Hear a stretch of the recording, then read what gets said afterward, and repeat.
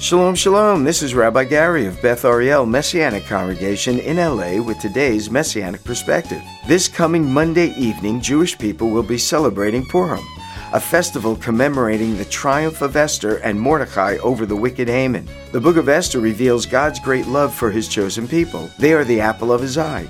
Anti-Semitism and hatred for the Jewish people will only serve to bring God's judgment upon those who seek to harm his people. In fact, God said to Abraham, "I'll bless them that bless thee, and curse those who curse thee." We would be wise to do as David instructs in Psalm 122. Pray for the peace of Jerusalem. They shall prosper that love thee. Tomorrow, Saturday, March 4th, Beth Ariel will celebrate Purim. This is an event for the whole family. We'll have fun using our noisemakers to blot out the name of Haman, the enemy of God and the Jewish people. Go to bethariel.org, bethariel.org, bethariel.org. God bless and shalom.